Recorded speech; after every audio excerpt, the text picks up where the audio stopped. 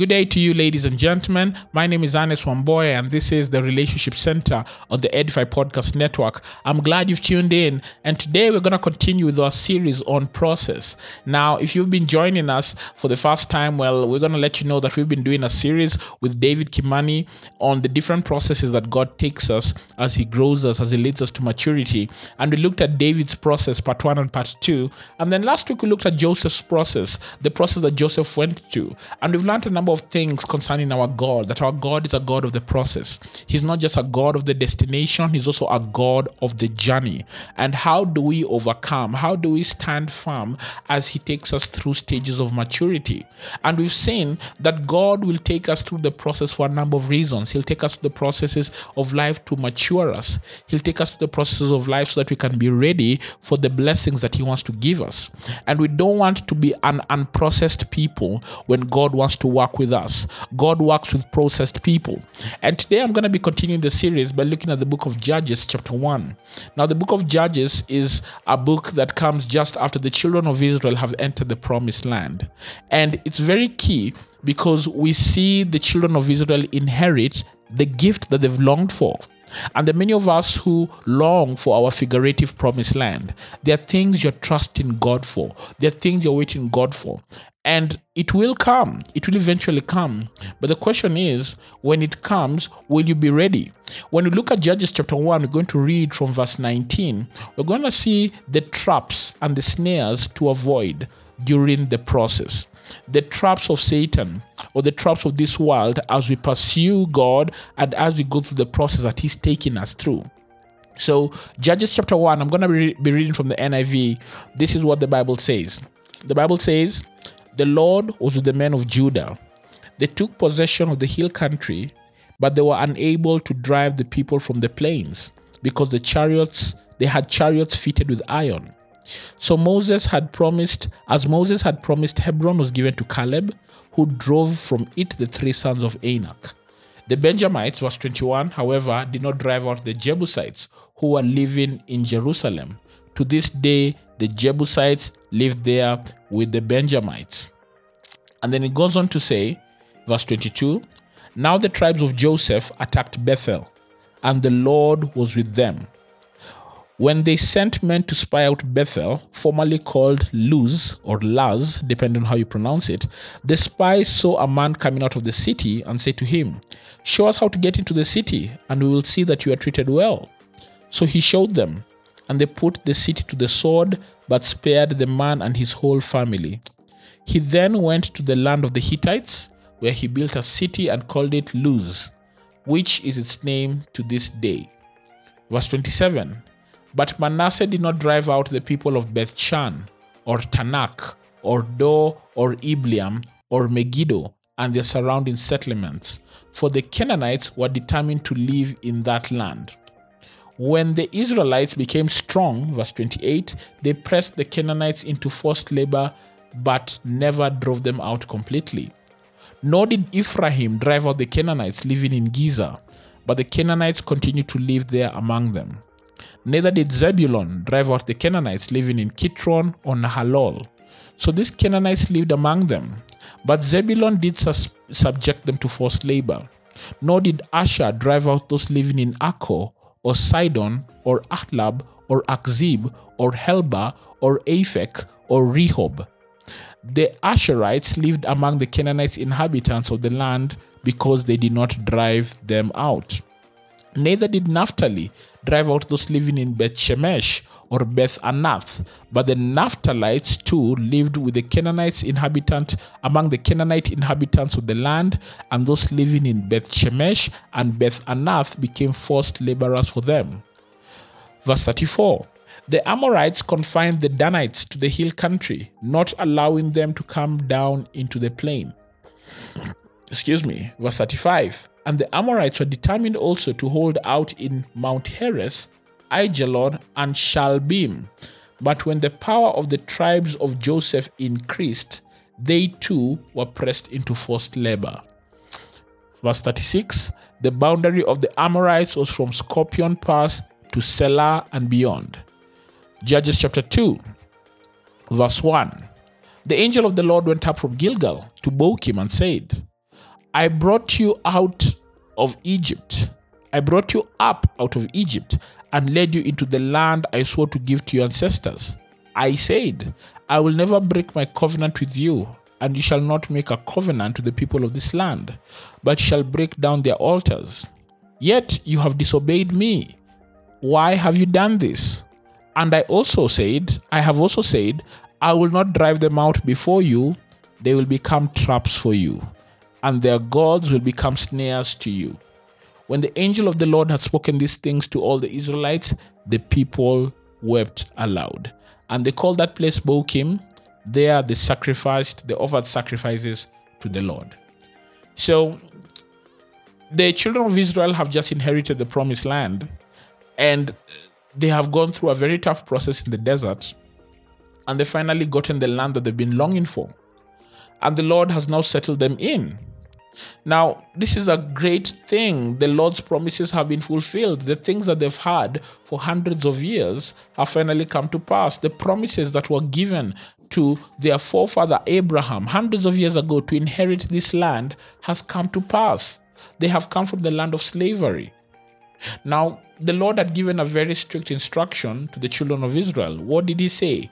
He said, when you get to the promised land, you must destroy all of them.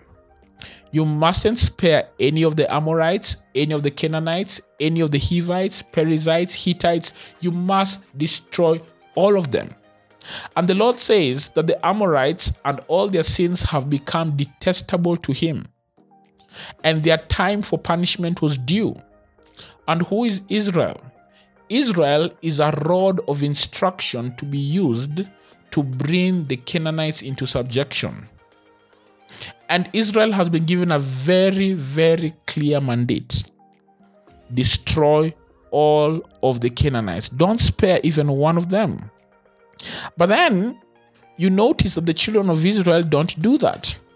When you look at Judges chapter 1, you notice that the tribes are beginning to conquer parts of the promised land, and they're beginning to access parts of the land. And of course, they're meeting opposition from the Canaanites. But remember, the Lord has already given the Israelites full power to defeat the Canaanites politically and militarily. They've got full power. And we begin in verse 19 with the Lord saying, the Lord was the men of Judah. Not only has the Lord given them full power, his presence is also with them. He guarantees it. He says the Lord is with them. And as a result of the Lord being with them, and as a result of the Lord giving them great success militarily, politically, what happens? They get success. They succeed. And the Bible says they took possession of the hill country. But then when you look at verse 19, it says they were unable to drive the people from the plains because they had chariots fitted with iron.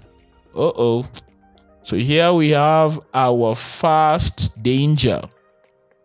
Right from this start, you see that the children of Israel meet a formidable enemy. An enemy from the hill country. And these people are formidable because of their weaponry. Their weaponry include chariots that have iron fitted onto them. Now, iron is a very difficult tool to deal with.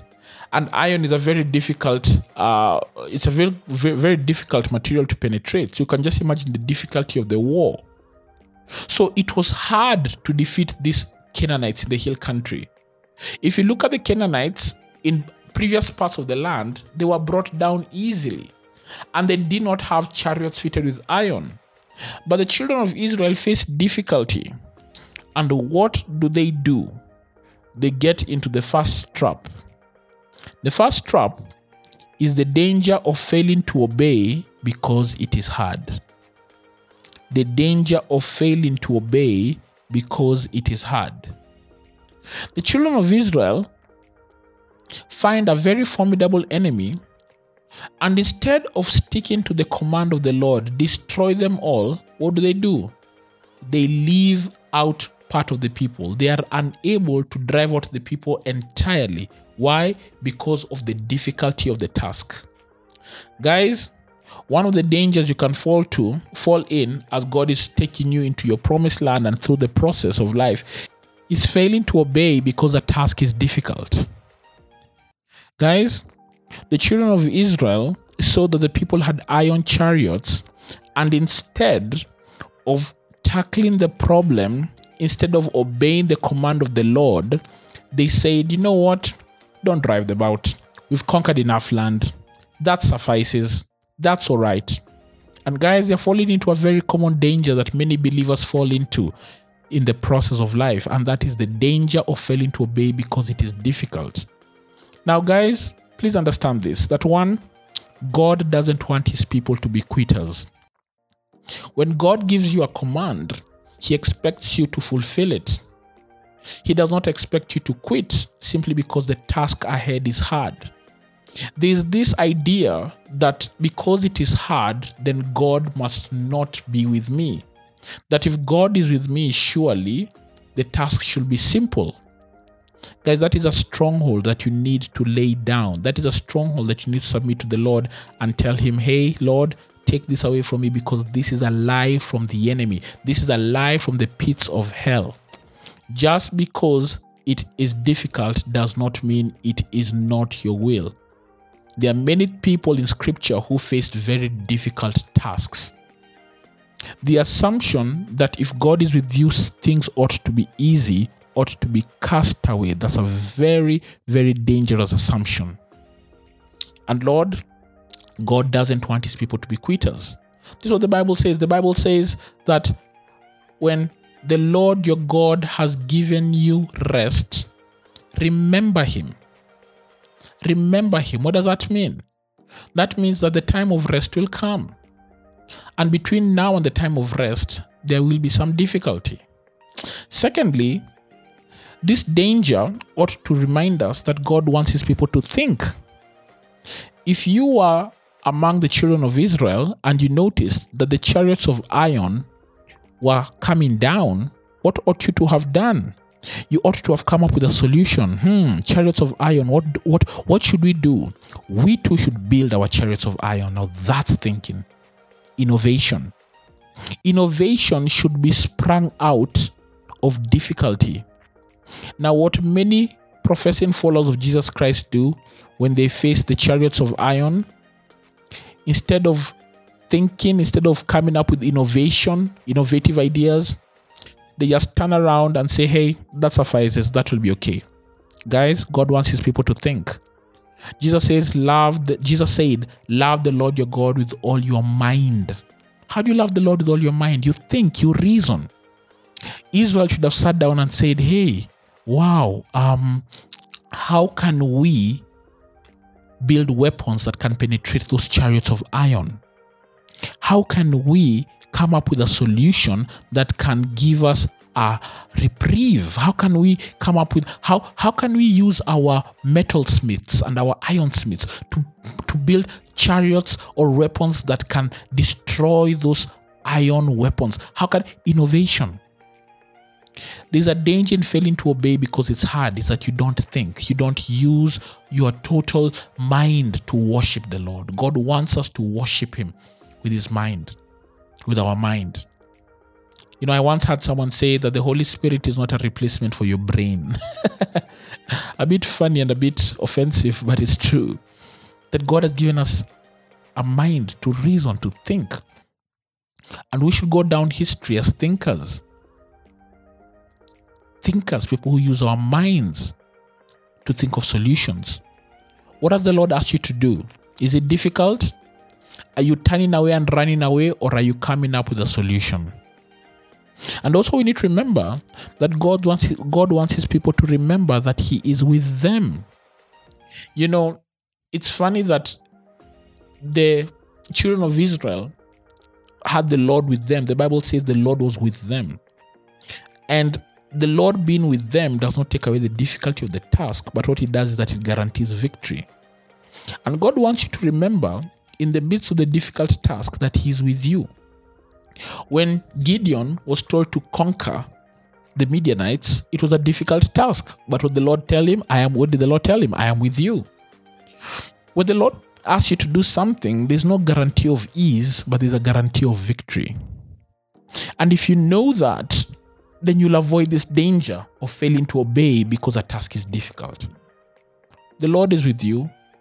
The Lord stands with you. The Lord will always fight for you. You just need to obey. So that's the first danger. What's the second danger? The second danger is in verse 28. And before verse 28, you keep seeing a trend since then, all right? From verse 22, you see that Joseph attacked Bethel, Manasseh attacked the people of Beth-shan, and then you see Dan attacked, and you see the children of Israel keep attacking. But you also notice something, that when they attack, they do not drive out the people completely. Zebulun attacked, but they did not drive out the people completely. And you find that the command was to drive out the people completely. The command was not to have the people coexist with them, but was to drive them out completely. Now, what does it say in verse 28? It says, when Israel became strong, they pressed the Canaanites into forced labor. Guys, this is the next danger. The danger of finding an alternative to obedience. The danger of finding an alternative to obedience. The children of Israel saw that these people, instead of driving them out, instead of listening to what the Lord says, let us come up with a different solution. Let's make them our slaves. Now, this was a big mistake, guys, because the children of Israel were not meant to have slaves. They had been slaves. God did not want them to have slaves. And the children of Israel were given a very clear command that these people in the land of Canaan, the Amorites, the Hivites, the Perizzites, have defiled that land. If you keep them alive, the children of Israel had forgotten that if they keep them alive, that the land will still be spiritually polluted. God was cleansing the land. But they said, you know what? I think we can come up with a better solution. I don't think God has thought this through. And so what did they do? They chose to make these people as forced labor, slaves. Guys, are you looking for an alternative to obedience? God has given you a very clear path to your process. He says, wait for sex until marriage. But you say, you know what? We'll get married anyway. Let's just move in. Alternatives. God says, wait for the right time. Don't make money in a way that is not right, that is not legal. You know what? But my bills are due now. Surely God will understand. You're looking for alternatives to obedience. God's word is very clear. And many times we come up with different alternatives and we say that, you know what, we've thought this through. You know, we are saving money by doing this. We are looking for, it is more efficient to do things our way. Guys, this is a danger to find an alternative to obedience. Now you need to understand the children of Israel have been strengthened, because verse 28 begins by saying, when Israel became strong, you would expect that when they became strong, they would finish the command that God gave them. But no, they became strong and used that strength for an alternative. So these are the lessons, guys. When God strengthens you, complete the job.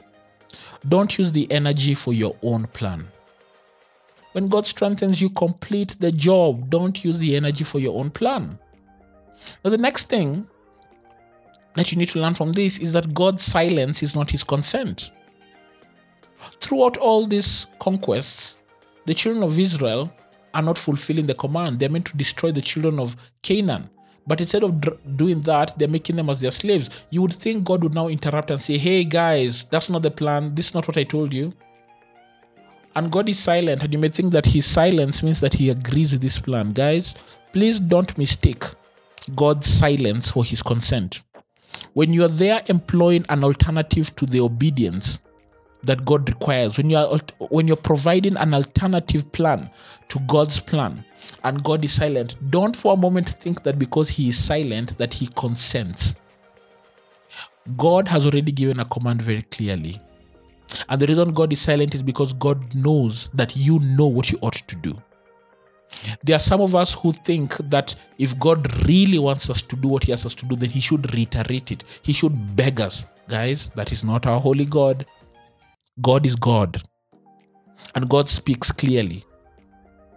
That's why God did not interrupt Adam when Adam was about to bite the fruit. What are you doing? Stop. God had already spoken clearly. His command was already reiterated. What does God say to you? Are you waiting for a reiteration in order to obey? Or are you just going to obey? Are you waiting for an interruption from God in order to believe that He truly meant it? Guys, it's not going to come. God has already spoken. His command is clear.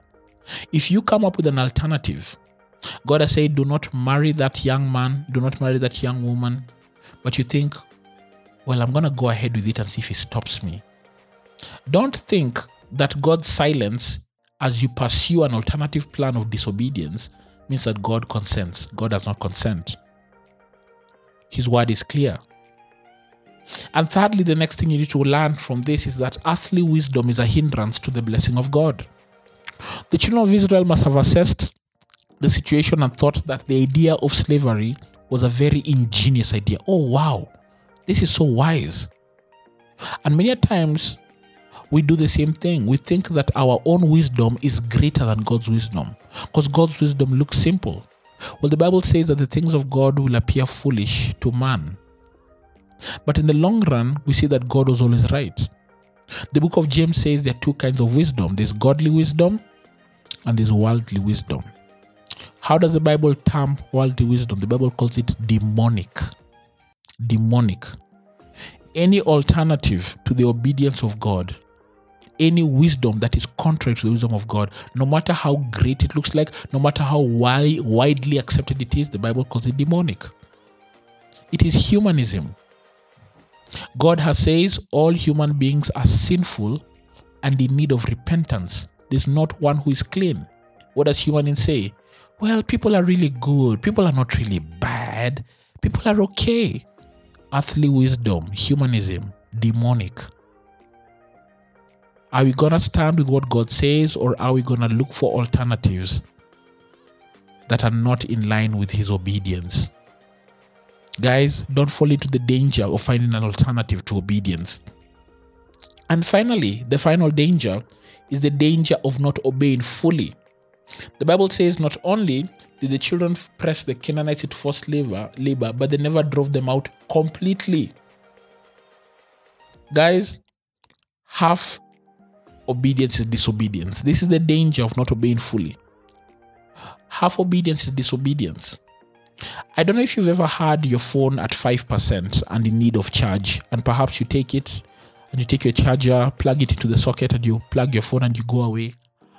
And you come back after 1 hour and you expect to find your phone perhaps at 90%. And then to your shock and horror, you find your phone is at 3%. And then you panic and you wonder, oh my goodness, what's going on? Then you look and you realize the charger had not been plugged in fully into the socket. And because it was not plugged in fully, it was not drawing out any electricity. Guys, this is the same when we obey God half-heartedly, when we don't obey Him fully. We don't draw out any power. It's just as much as we hadn't plugged in the first place. The Lord has called some of you to do something and you've obeyed 80%. And you feel pretty content because you feel like, you know what? I obeyed 80%. I am better than those who did not obey at all. Those who did not plug into the socket in the first place. Guys, a socket, an adapter that is plugged into the socket 80% will not draw out any power. Just as much as an adapter that is not plugged in at all. 80% plugged in is just as much as 0% plugged in. 90% plugged in is just as much as 0% plugged in. If you're not plugged in fully, there's no power you're drawing. And so there are many believers who keep wondering, why isn't my life any different from that of unbelievers? Why isn't my life any different from that of my unbelieving friends? Why is my Christian life without power? Why do I call myself a born-again Christian, but I am powerless, I am dry? I'm getting drained. 5%, 3% about to die. I'm doing all these things. I hear Christians say, I'm reading the Bible, I'm going to church, I'm doing all these things. But if you find out their commitment to the things of God, they're not committed fully, they're committed partially. And they get frustrated that their partial commitment has not brought forth a full investment. Guys, you cannot have a partial commitment and expect a full reaping. A partial commitment will only result in zero reaping. This is what the Bible says in Second Chronicles chapter 16, verse 9. Hanani the seer came to Asa and told him that the eyes of the Lord roved through and fro, seeking to strengthen the hearts of those who are fully committed to him. God is not just looking for people who are committed to him. He's not just looking for people who are trying. He's looking for people who are fully committed to him. And there are many believers who are complaining, oh, but I've waited for so long. I have tried for so long. I have waited. Why hasn't this come through? Why hasn't this come through? Well, the question is, have you plugged in fully? Oh, but I've really tried. You've plugged in 90%. Guys, 90% is not fully. There are things God has called you to drop off. There are friends He's asked you to drop off. You've refused to drop them off. There's entertainment He's asked you to drop off. You've not dropped it off. But guess what? You've obeyed on everything else. You're on 90%. There are things that you shouldn't be posting on Instagram that He's asked you not to post, but you're still posting them. And He's very clear. He's convicted you. And at times when you're going to post, remember the silence? You think His silence is His consent. It's not. You know what you ought to do. There's some relationships, there's some ties you need to cut off, but you're not cutting them off. And you keep wondering, why am I plugged in and yet I've been waiting here for 1 hour and my phone is not charged? Half obedience is disobedience. Half obedience brings delay. There are many believers who are experiencing great delays in their life. You wonder why your phone is still at 5%, why it's even gone lower to 3%. The answer is because you're not plugged in at all. Or you're not plugged in fully. God is calling you for full obedience. Obey God on His terms, not on yours. And guys, when you keep reading the story, the Bible says in Judges chapter 2 that the angel of the Lord went up from Gilgal to Bochim, and he said to the children of Israel, I brought you out of the land of Egypt, led you into the land I swore to give you to your ancestors. I said, I will never break my covenant with you, and you shall not make a covenant with the people of this land, but you shall break down their altars. Yet you have disobeyed me. You have done this. Why have you done this? And then look at verse 3. The angel says, I will not drive these people out. I will not drive them out before you. They will become traps for you, and the gods will become snares for you. Guys, the children of Israel refused to obey fully, and as a result, the people that they kept as slaves ended up becoming snares to the children of Israel and their children and their children's children throughout the entire book of Judges. In fact, the entire book of Judges is proof of these words coming to pass.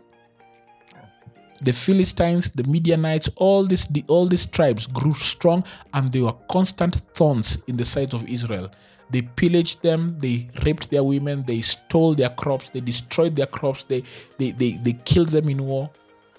What is the lesson? The unfinished job becomes a permanent thorn in the future. Because you've refused to plug in fully, because you're plugged in 90%, you think, oh, what is that 10%? It's better than those who are not plugged in at all. That 10% will become a permanent thorn in the future. Finish the job. What has God asked you to do? Why are you teetering and tottering? Why are you second guessing? Why are you waiting? Obey fully. Because the unfinished job becomes a permanent thorn in the future. Guys, in the process, are you obeying fully? Let's pray. Father, in the name of Jesus, would you walk with us? Would you strengthen us? Father, would you help us avoid the dangers during the process of life? Help us avoid the danger of failing to obey because it's difficult. Help us understand that you don't want your people to be quitters. You want your people to think, and you want us to remember that you are with us, that you've not rejected us. Father, help us avoid the danger of finding an alternative to obedience. Father, when you give us strength like you strengthened the Israelites, let us not use that strength to find an alternative to obedience. Father, let us use that strength to finish the job. Help us understand that your silence is not your consent. That just because you're silent on a matter does not mean you endorse it. That you've already spoken and you want us to obey based on what you've spoken. Father, help us understand that earthly wisdom is a hindrance to the blessing of God. Let us not fall short. Help us trust you. And Father, help us not fall into the danger of not obeying fully. Help us remember that half obedience is disobedience. Help us not have the consequences of having the unfinished job become a permanent thorn in our future.